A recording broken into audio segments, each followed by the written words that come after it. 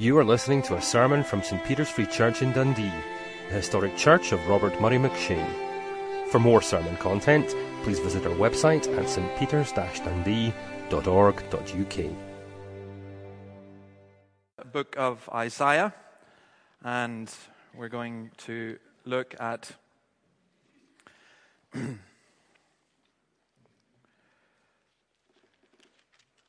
chapter 54 and from verse 11. O afflicted city, lashed by storms and not comforted, I will build you with stones of turquoise, your foundations with sapphires. I will make your battlements of rubies, your gates of sparkling jewels, and all your walls of precious stones. All your sons will be taught by the Lord, and great will be your children's peace. In righteousness you will be established. Tyranny will be far from you. You will have nothing to fear. Terror will be far removed. It will not come near you. If anyone does attack you, it will not be my doing. Whoever attacks you will surrender to you. See, it is I who created the blacksmith, who fans the coals into flame and forges a weapon fit for its work. And it is I who have created the destroyer to wreak havoc. No weapon forged against you will prevail, and you will refute every tongue that accuses you. This is the heritage of the servants of the Lord, and this is their vindication from me, declares the Lord. Well, I leave the country for 4 weeks and you wreck the place.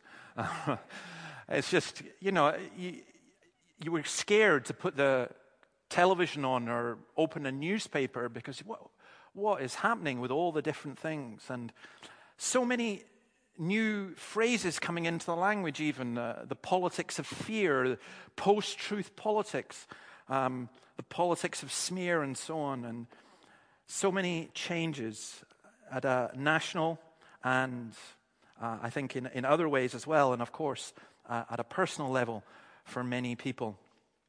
Well, God's people knew that, and that's happened to God's people all the time. And in the passage we're looking at, Isaiah is bringing God's word to God's people, telling them where their real security lies. Why do people get really angry and really afraid? Whatever your views on the European Union, why get really angry about leaving it or staying in it or whatever? What about fear of going on holiday to Nice? What about the concern that many people feel about illness?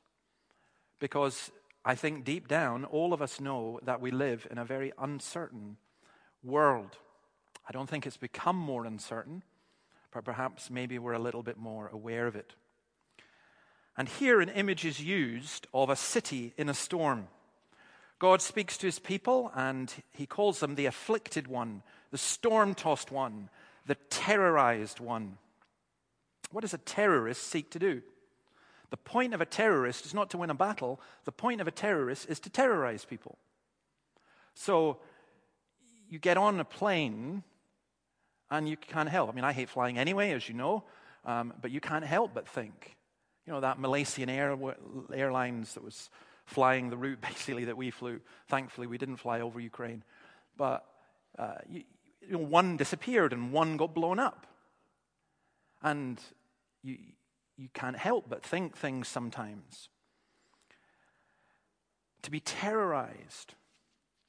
Sometimes it's a very, very bad way of parenting to terrorize your children. I'm absolutely certain that Tim does not tell his children, "You don't go to sleep or you'll die."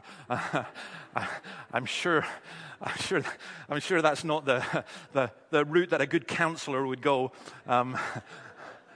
But sometimes you get that. You put the fear into them, get these kids to behave themselves. It's not a good way to go, though, to terrorize, is it? In that way, and yet the devil always seeks to terrorize God's people so that we're afraid, so that we're scared, so that we worry all the time. And Isaiah, as we've seen, has already been told by God, comfort my people. Now, there's a right and a wrong way to comfort. The wrong way to comfort is to go, there, everything's going to be fine, when you know that everything probably is not going to be fine. So this is how God comforts his people. First of all, you'll notice that he says, behold, he uses I will build you, I this. Now, what he's teaching them to do is to look away from themselves and their own circumstances and to look to him. The devil is always seeking to get us to look away from God, to doubt God, to fear God. But here, being told to look to him. And I think what's happening is God's people are looking, going, oh, this is just such a mess. If only it could be rebuilt. If you've seen the pictures of Aleppo in Syria, beautiful city, but look at the pictures of it now, just wrecked, just destroyed. And you think, if only it could be rebuilt. Well, in terms of the world, the mess that the world is in, sometimes you think, well, if only this could be renewed and rebuilt. And that is the great promise of the Bible. The great theme of the Bible is that God made the world that was good, because of human sinfulness, it has become corrupted. But God is not going to destroy that world. He is going to renew it and recreate it with human beings. The great promise of the Bible is a whole renewed universe.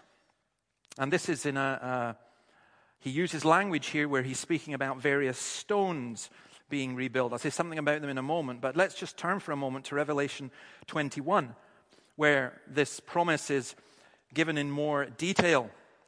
And from verse 10, Revelation 21, verse 10, he carried me away in the Spirit to a mountain great and high, and showed me the holy city Jerusalem coming down out of heaven from God. It shone with the glory of God, and its brilliance was like that of a very precious jewel, like a jasper, clear as crystal. It had a great high wall with 12 gates, and with 12 angels at the gates.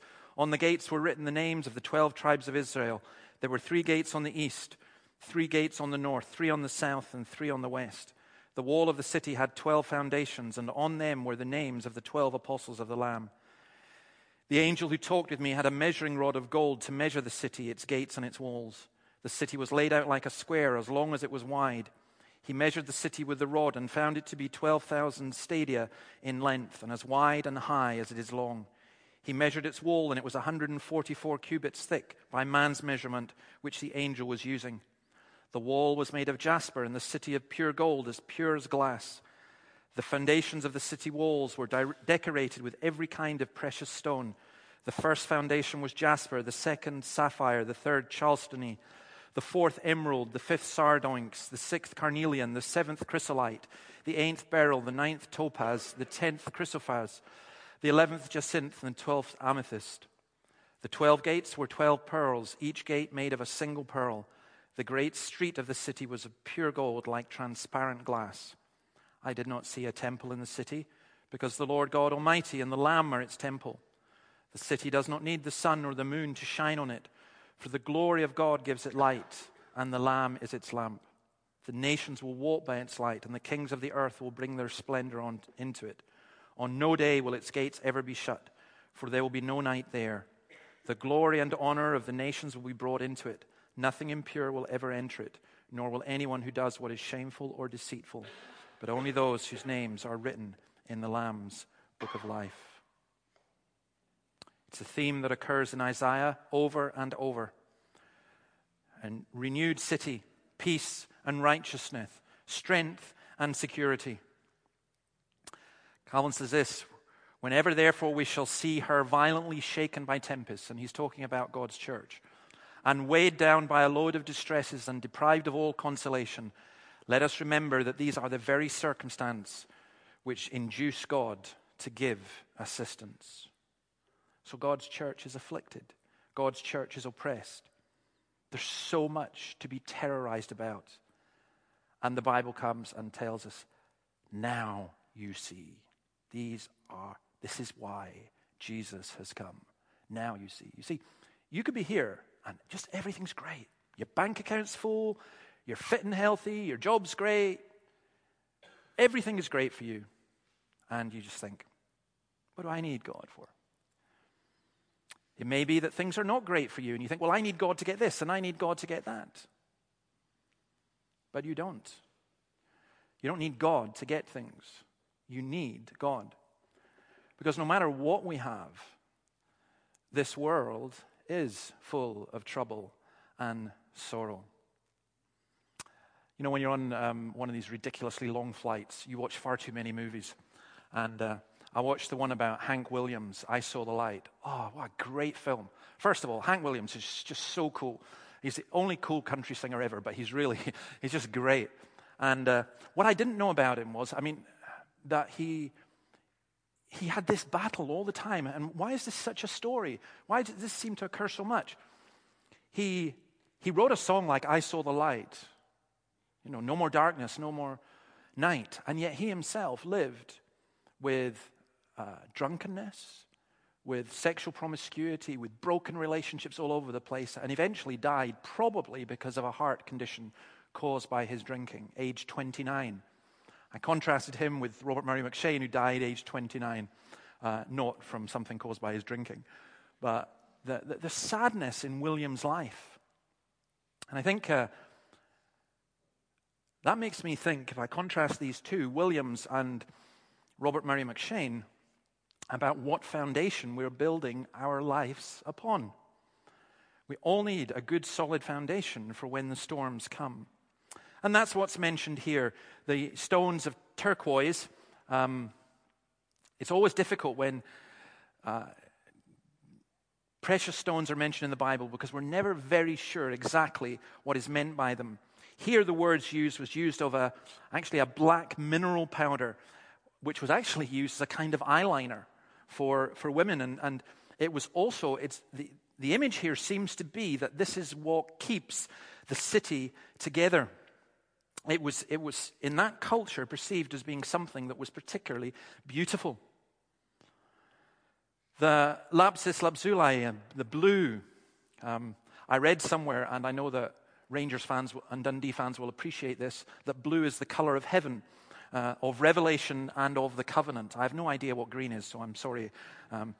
But it's just an image of beauty. And the interesting thing there is it's a beauty that doesn't come from within herself. It's a beauty that is given to her by God.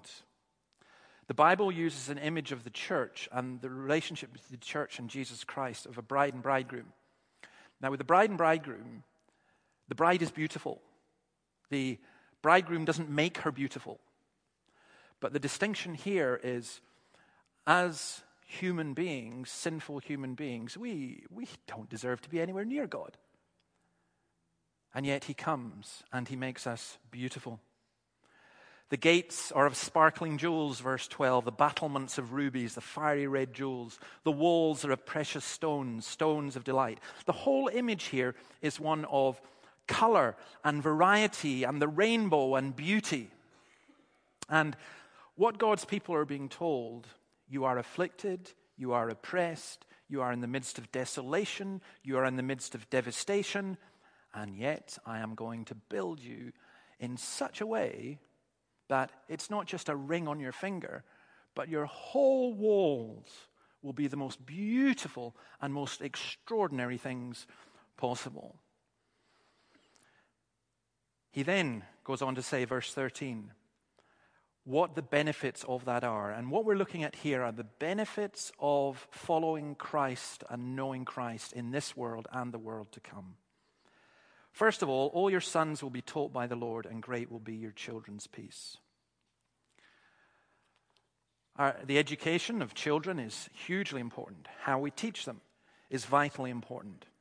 Taught by the Lord, just think of Jesus and his followers who were called disciples because they were taught by the Lord. John 6:45, Jesus says this, it is written in the prophets, they will all be taught by God. Everyone who listens to the Father and learns from him comes to me. Now, I want to just take a little sidetrack here for those of you in a church culture, who the way this verse has often been misused to say, I don't need to be taught by any preacher. I don't need to be taught by reading the Bible. Jesus teaches me. And these kind of people are actually the most impossible people to discuss with or to reason with or to talk with, because they believe that Jesus has told them. So Jesus told me this, Jesus told me that. They've got a hotline to Jesus. They don't need anything else. And sometimes they will cite this verse. I've been taught by the Lord. I've got the secret of the Lord. Well, that's an absolute and blasphemous misuse of the Bible. That is not what Jesus is saying. Being taught by God, we ask, well, how does God teach us? What is involved in that? And it's important that we recognize the community of the church and the way that God reveals himself to us as well. Because otherwise, how will you ever know? How will the word of the prophets be made more certain in your life? I mentioned to the children about dreaming. How do you know that the dream you had last night, or didn't have, how do you know that that's not a revelation from God? I mean, I'm so thankful that I don't rely on my dreams for guidance. Otherwise, I'd be in a huge mess, bigger mess than I am now. Or what about your feelings? Or what about someone else coming with a word of prophecy to you? How do you know it's real? How do you know it's true? And therefore, people get very, very confused. And again, in our culture, people say, well, what about this religion? And what about that? And what if one of these terrorists really did believe that God had told them they had to go and kill people? Do you turn around and say, well, maybe that's what God told them? No, you don't. You come to the Word of God and you say, well, what does that tell us? It's why you can't have a Christian terrorist. Why can't you have that? Because a Christian is someone who follows Christ. And as we read earlier, Christ tells us to love our enemies. Not to destroy them, not to kill them, not to curse them, but to bless them. And if you say you're following Christ, and then you say, well, I'm lying for Jesus, or killing for Jesus, or doing violence for Jesus, that's not Christianity. It's not following Jesus Christ. When people say, I don't need Bible teaching, I just listen to Jesus, I want to say, well, you haven't been listening to Jesus, because Jesus gives us his word that his voice may be more certain. How can we believe in Jesus unless we hear about him? How can we follow him unless we hear from him? When someone says, I'm not really interested in doctrine, I just follow Christ, I would just answer, how? Which Jesus are you following? How do you know about Jesus? Oh, well, Jesus this, Jesus that, Jesus. Yeah, but it's in the Bible. Jesus reveals himself. I mean, who do you think you are that you've got a hotline to God and you can work it all out by yourself? When you think about it, it's not humility, it's supreme arrogance. Doctrine, okay, maybe we don't like that word. But all it is, it's the teaching that God brings us about himself. And that is precious. Your children will be taught by the Lord. So what's going on through in the Sunday school just now is not that, those of you who have children through there just now, it's not that they're being taught by the Sunday school teachers. They are. But if the Sunday school teachers are doing what they're supposed to be doing, teaching the Word of God, they are being taught by the Lord. And we are not just to be hearers, but doers of the Word. We ourselves become living and precious stones, being shaped by the Spirit and applying the Word. And as a result of that, it is the teaching of Jesus Christ, it is the teaching about Jesus Christ, it is the teaching about what Jesus has done and is doing and will do that brings us peace. Great will be your children's peace. Philippians 4:7, the peace of God, which transcends all understanding, will guard your hearts and your minds in Christ Jesus. The peace that comes from the servant, Jesus Christ. When I read Fiona's letter, that letter's for real. She's not muttering pious words. She really believes that. And so do her children. How can you have peace when you've watched your husband die? How can you have peace when you've seen so much suffering? Is it Buddhist emptiness? Just no feeling? Not at all. The tears are there. The tears are real. But underneath are the everlasting arms. You can have peace because of who Christ is and what you know about Christ. It is his offspring, back in chapter 53 and verse 10. It was the Lord's will to crush him and cause him to suffer. And though the Lord makes his life a guilt offering, he will see his offspring and prolong his days. If you are a Christian, you belong to Christ. You are a child of Christ. You are taught by Christ. And that is a wonderful, wonderful gift. Verses 14 and 15, in the midst of this storm, in this rebuilt city, as you're being built into this living body, if you like, there comes also not just teaching that brings peace, but righteousness that brings freedom. In righteousness you will be established. Tyranny will be far from you. You will have nothing to fear. Righteousness is one of those words that we don't use a lot. We certainly don't use it in normal conversation. And some of us as Christians, we would struggle with the idea of saying that we are righteous when we sing some of these psalms about, Lord, judge me in my righteousness. We're uncomfortable with that. But righteousness just simply means being right with God, having our sins forgiven, not having anything wrong that we have said, done, or thought attributed to us, but it being forgiven. Now, each of us in our lives has a foundation, and it depends what your foundation is. The people I feel most sorry for today are not those who mourn the loss of loved ones, but anybody here whose foundation is themselves.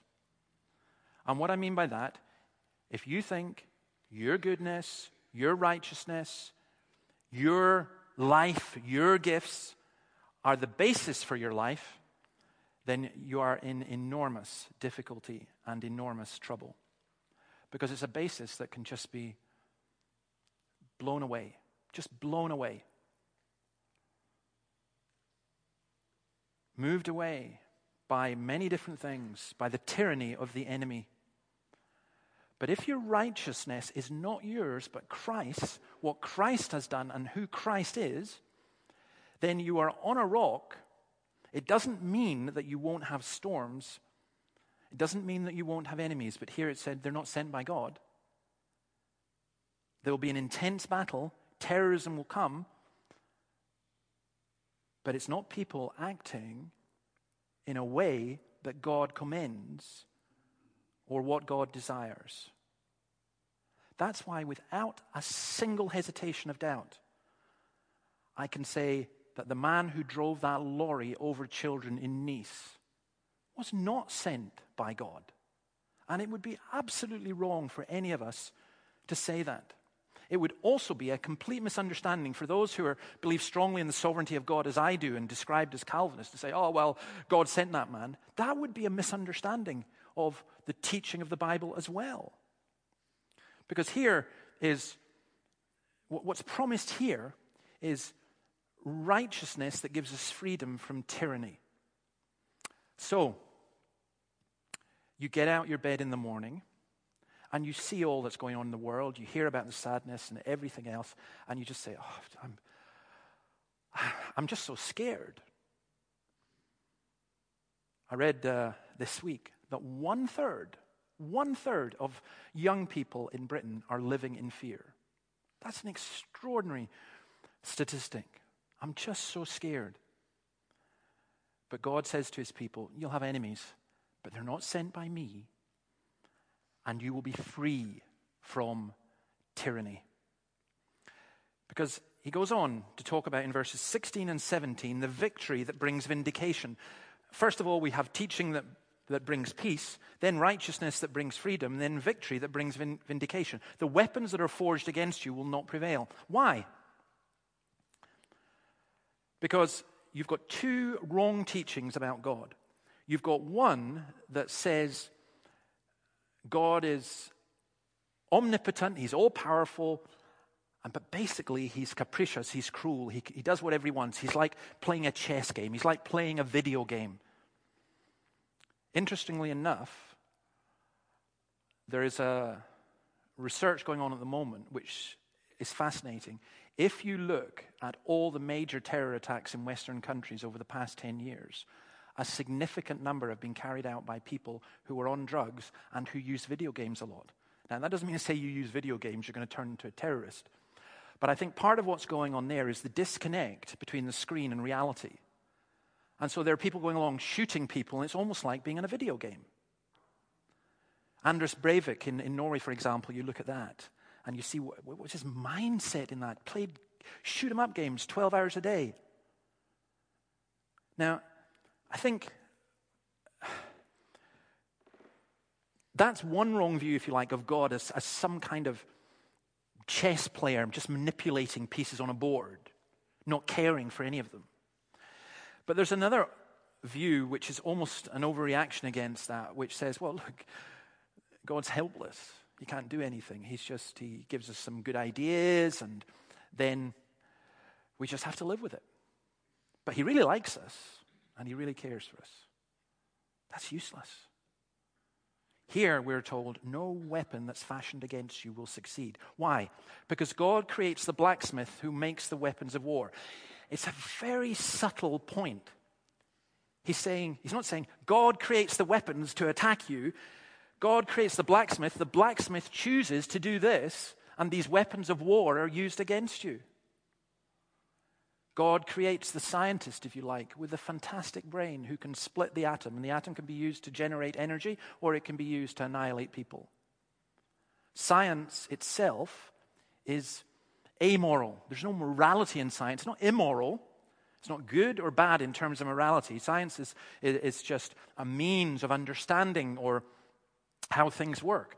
What we do with them, it's human beings who are moral. But God is not surprised by these weapons. He's not surprised that they are used against us, and he even allows them to be used. John L. Mackay says this, no aspect of the affairs of mankind lies outside the control of the Creator, not even the actions of those who are the enemies of his people and his cause. No weapon shall stand against us. And the weapon I think particularly here he's concerned about is truth and lies. People who are using lies against us, and there are many. What weapons do we have as Christians? Now, if you're a modern, contemporary, 21st century Western person, some of the songs we're singing this morning should make you feel uncomfortable. I hope they do. Stand up for Jesus, you soldiers of the cross. What's this? Christian ISIS? No, it's not. Soldiers of the cross is not crusaders. But the imagery that is used is absolutely correct. There is a spiritual battle, but what are our weapons? They are spiritual weapons. You go to Ephesians chapter 6. They're not weapons of violence. And above all, it's the weapon of truth. Jimi Hendrix had a fantastic song, All Along the Watchtower. Well, Bob Dylan's. I had thought this was part of the song, but it wasn't. It was Bono of U2. When they sang it, he began it by quoting a black poet. There must be some kind of way out of here, said the joker to the thief. There's too much confusion here. I can't get no relief. That's from the Watchtower. And then Bono added this, all I've got is a red guitar, 3 chords, and the truth. That was actually a line from a country singer describing country music. Basically, it's just 3 chords, guys. But it's the truth. And as I watched the Hank Williams thing, in that film, there's a line in which he says, I don't know why my music appeals to people, but I think I tell them the truth. That life is a mess, that life is just all mucked up. The Christian has the unanswerable weapon of truth, because the truth is not just that life is a mess, but that Christ is himself the truth. Luke 21, before all this, they will lay hands on you and persecute you. They will deliver you to synagogues and prisons, and you'll be brought before kings and governors, and all on account of my name. This will result in your being witnesses to them. But make up your mind not to worry beforehand how you will defend yourselves. For I will give you words and wisdom that none of your adversaries will be able to resist or contradict. You will be betrayed even by parents, brothers, relatives, and friends, and they will put some of you to death. All men will hate you because of me, but not a hair of your head will perish. By standing firm, you will gain life. Really? Not a hair of your head will perish, and you'll be put to death. Put those two things together. Jesus knew what he was saying. And you know what he's saying in this? He's saying no matter what they do to you, if you've got the truth, then if you've got me, then whatever happens, you cannot ultimately be harmed. I hadn't realized that Hank Williams had written, I thought it was an old spiritual, but it wasn't. It was song, Praise the Lord, I saw the light. I was in darkness and sin. I wouldn't let my dear Savior in. Now I'm so happy. Praise the Lord. I saw the light. And Jesus is saying, come, you who are weary and burdened and heavy laden, you who are afflicted and oppressed, and I will give you rest. Sometimes there are people who just say, I can't cope anymore. I've had enough. Just give me the pills. I'm done. And in a way, the Lord does understand all that. And he says, look, I'll give you rest. But it's not the rest of death. I will give you myself. So in a world in which we've got language like the politics of fear and the politics of smear and post-truth, how do we defeat these things? We defeat them because they are removed by the truth. Romans 8 says the whole creation groans waiting for this renewal. That's why at the end of this section it says, this is their vindication from me, declares the Lord. This is what the Lord says. That's why at the end of Revelation 21, the passage we read, we read of this great inheritance kept for us. That it's true. And it's all because of the Lamb, all because of Jesus. 1 Peter 1, praise be to the God and Father of our Lord Jesus Christ. In his great mercy, he has given us new birth into a living hope through the resurrection of Jesus Christ from the dead, and into an inheritance that can never perish, spoil, or fade, kept in heaven for you. Isn't that brilliant? Your inheritance, if you are a believer, can never perish, spoil, or fade because it's kept for you. It can't be lost. It can't be ruined. It cannot be destroyed. There isn't anything in your life about which you can say that except this. It's kept in heaven for you who through faith are shielded by God's power until the coming of the salvation that is ready to be revealed in the last time. See, again here, and my time's gone, so I don't really want to go into this in any great detail, but one of the mistakes we make as Christians is we go, this is it, this is the best we've got. And the Bible keeps saying to us, no, it's not, no, it's not, no, it's not. You ain't seen nothing yet. The only way I can illustrate that is to say, I fly cattle class, or whatever it is, ordinary class. And because of some things that happened to us, we got to fly business class. Not only that, we got to go into the first class lounge. My goodness, how the other 0.01% live. It's just incredible. Click your fingers, you can have whatever you want. Just extraordinary. And it was a complete revelation. Now, I'd like to say it made me feel ill. It didn't. It made me feel really happy. And you could lie down and go to sleep. It was fabulous. And I just thought, part of me thought, I wonder what it's like upstairs in the first class where they've even got a separate entrance and the peasants don't walk past them. You know, they've got beds and things like that and showers and and you think, but see, once you've gone business class or first class and then you go back to cattle class or whatever it is, you're thinking, oh my goodness, where's the leg room? Where's the posh food? Where's all this? We've got to realize as Christians that we are on a journey, that we haven't actually made it. But our salvation is guaranteed and sure and certain. But there really is something that is to be revealed in the last time that is much better. Eye has not seen, nor ear heard, nor mind conceived the things that God has prepared for those who love him. You could imagine the best possible world of all worlds, and you wouldn't get what God has prepared. That's why I don't mourn for Quinton. I mourn for his family, mourn for his friends, mourn for personal loss, but not for him. In this you greatly rejoice, though now for a little while you may have had to suffer grief in all kinds of trials. These have come so that your faith, of greater worth than gold, which perishes even though refined by fire, may be proved genuine and may result in praise, glory, and honor when Jesus Christ is revealed. Though you have not seen him, you love him. And even though you do not see him now, you believe in him and are filled with an inexpressible and glorious joy, for you are receiving the goal of your faith, the salvation of your souls.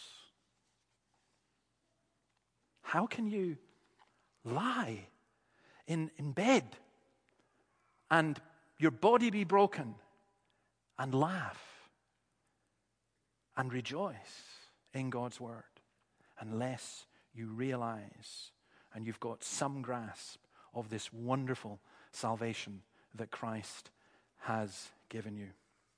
We live in a world and in a culture where people tell people to be afraid and where politicians get elected on that basis.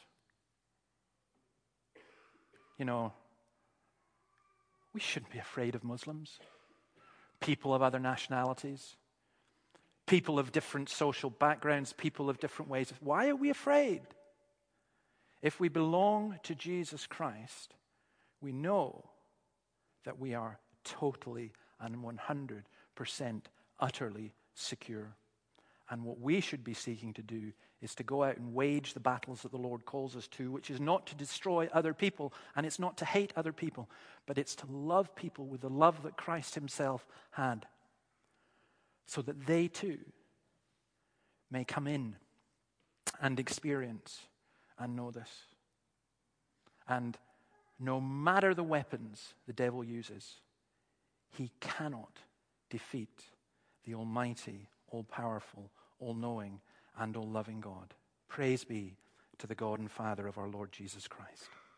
Let's pray. Lord, thank you for your word. As we take a moment to reflect upon it, help us to consider our own circumstances.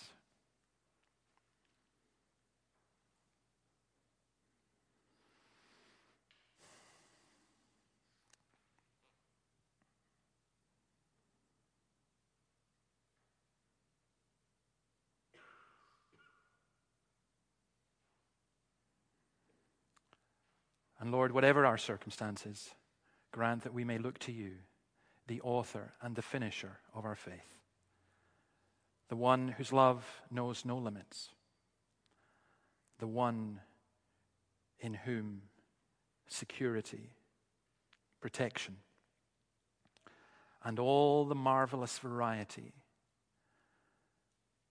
of his creation are preserved and renewed. In your name, amen.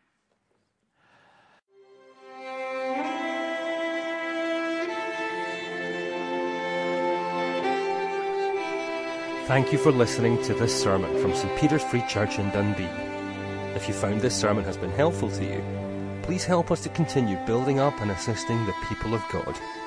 Visit our website at stpeters-dundee.org.uk. For information and training on persuasive evangelism and how to share your faith biblically, please visit the website of Solace, the Centre for Public Christianity, at solace-cpc.org.